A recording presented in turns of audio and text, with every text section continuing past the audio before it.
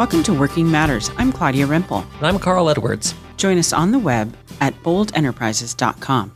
Well, Claudia, today we're going to continue our conversation about working and why people hate work and our alternative of thinking people should be passionate about their work. So today we're going to look at that positive side of what we mean by passion in the workplace. Mm-hmm. Well, we started a conversation last week about the state of sort of people in the workplace, and we talked a lot about how this often, the idea of actually being motivated and having work worth getting up for is lost, being stuck in just this kind of working, droning, kind of a draining world.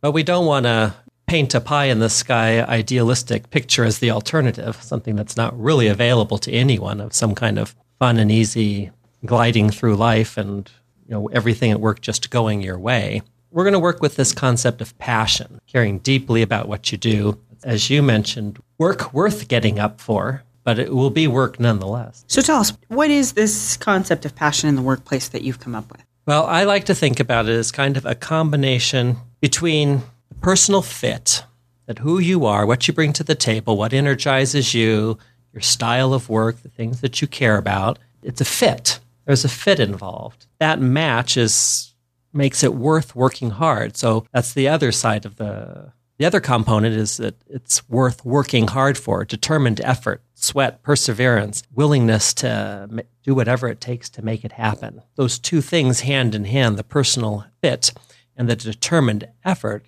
is this approach to work that's passionate. Part of it, though, I see, Carl, is most people probably, where they're asked frankly, pretty much know that they're doing work they don't like. Correct. But I think part of what I see as a problem is that we get stuck in these places that drain us because, the economy's bad. We don't want to look for another job. It's convenient. The pay is fine. Or we simply just go through life going through the motions. And it seems that all work will be mundane and meaningless. So we don't seek fulfillment or anything else.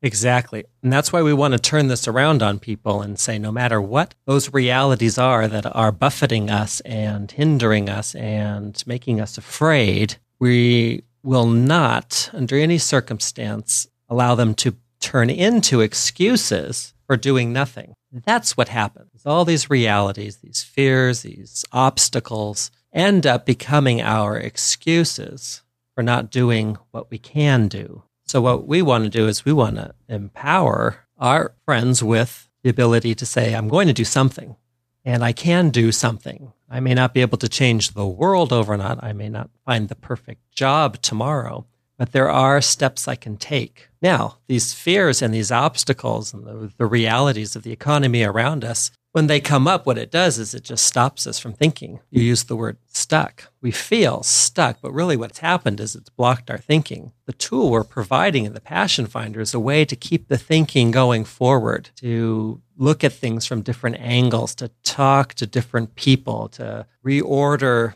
things according to importance, to lay them out across a clarity spectrum. All these tools will allow new possibilities to emerge that we can't see right now. But when we just say we can't do anything, then the story's over. We are stuck. So really, this process of finding your personal passions that you've developed is really for the person who's tired of not thinking about their working life and want to see some amount of change in how they approach work.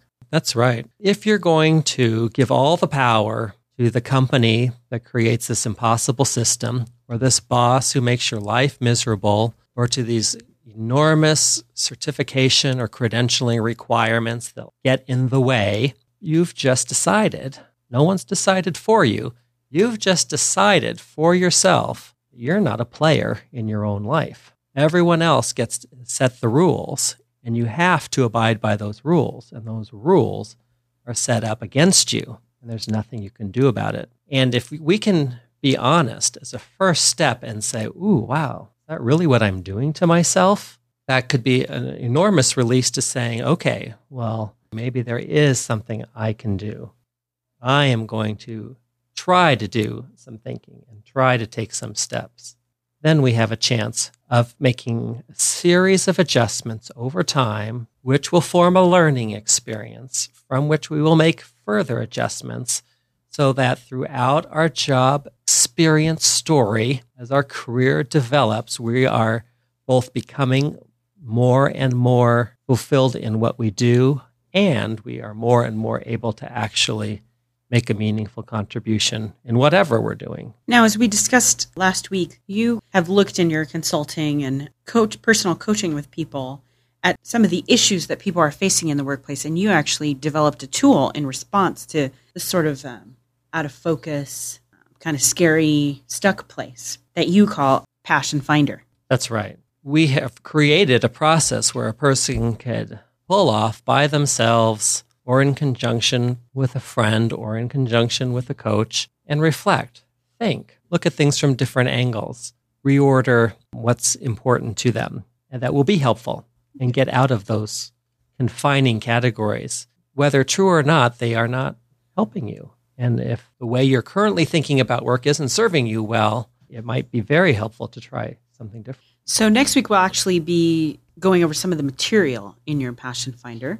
Yes, we're going to take the 3 major categories of the Passion Finder and work through them and lay out for people a different approach to thinking about work by starting with yourself, thinking about yourself differently, and then taking that thinking and reordering it according to insights that can be drawn from that would apply to the workplace and give you some clues for steps you can take, small steps to learn new things, or if there's a degree of clarity, make some bigger adjustments. We want to reiterate that we want people to find vocational fulfillment. Yes. And we want people to be able to make a contribution to their workplace.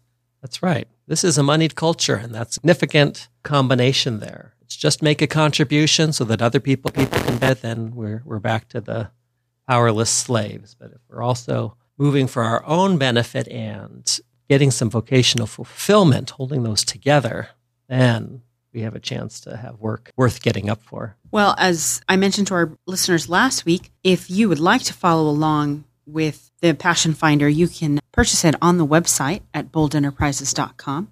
It's a booklet designed to help you walk through some steps of some self-discovery. And so please feel free to purchase that and follow along with us.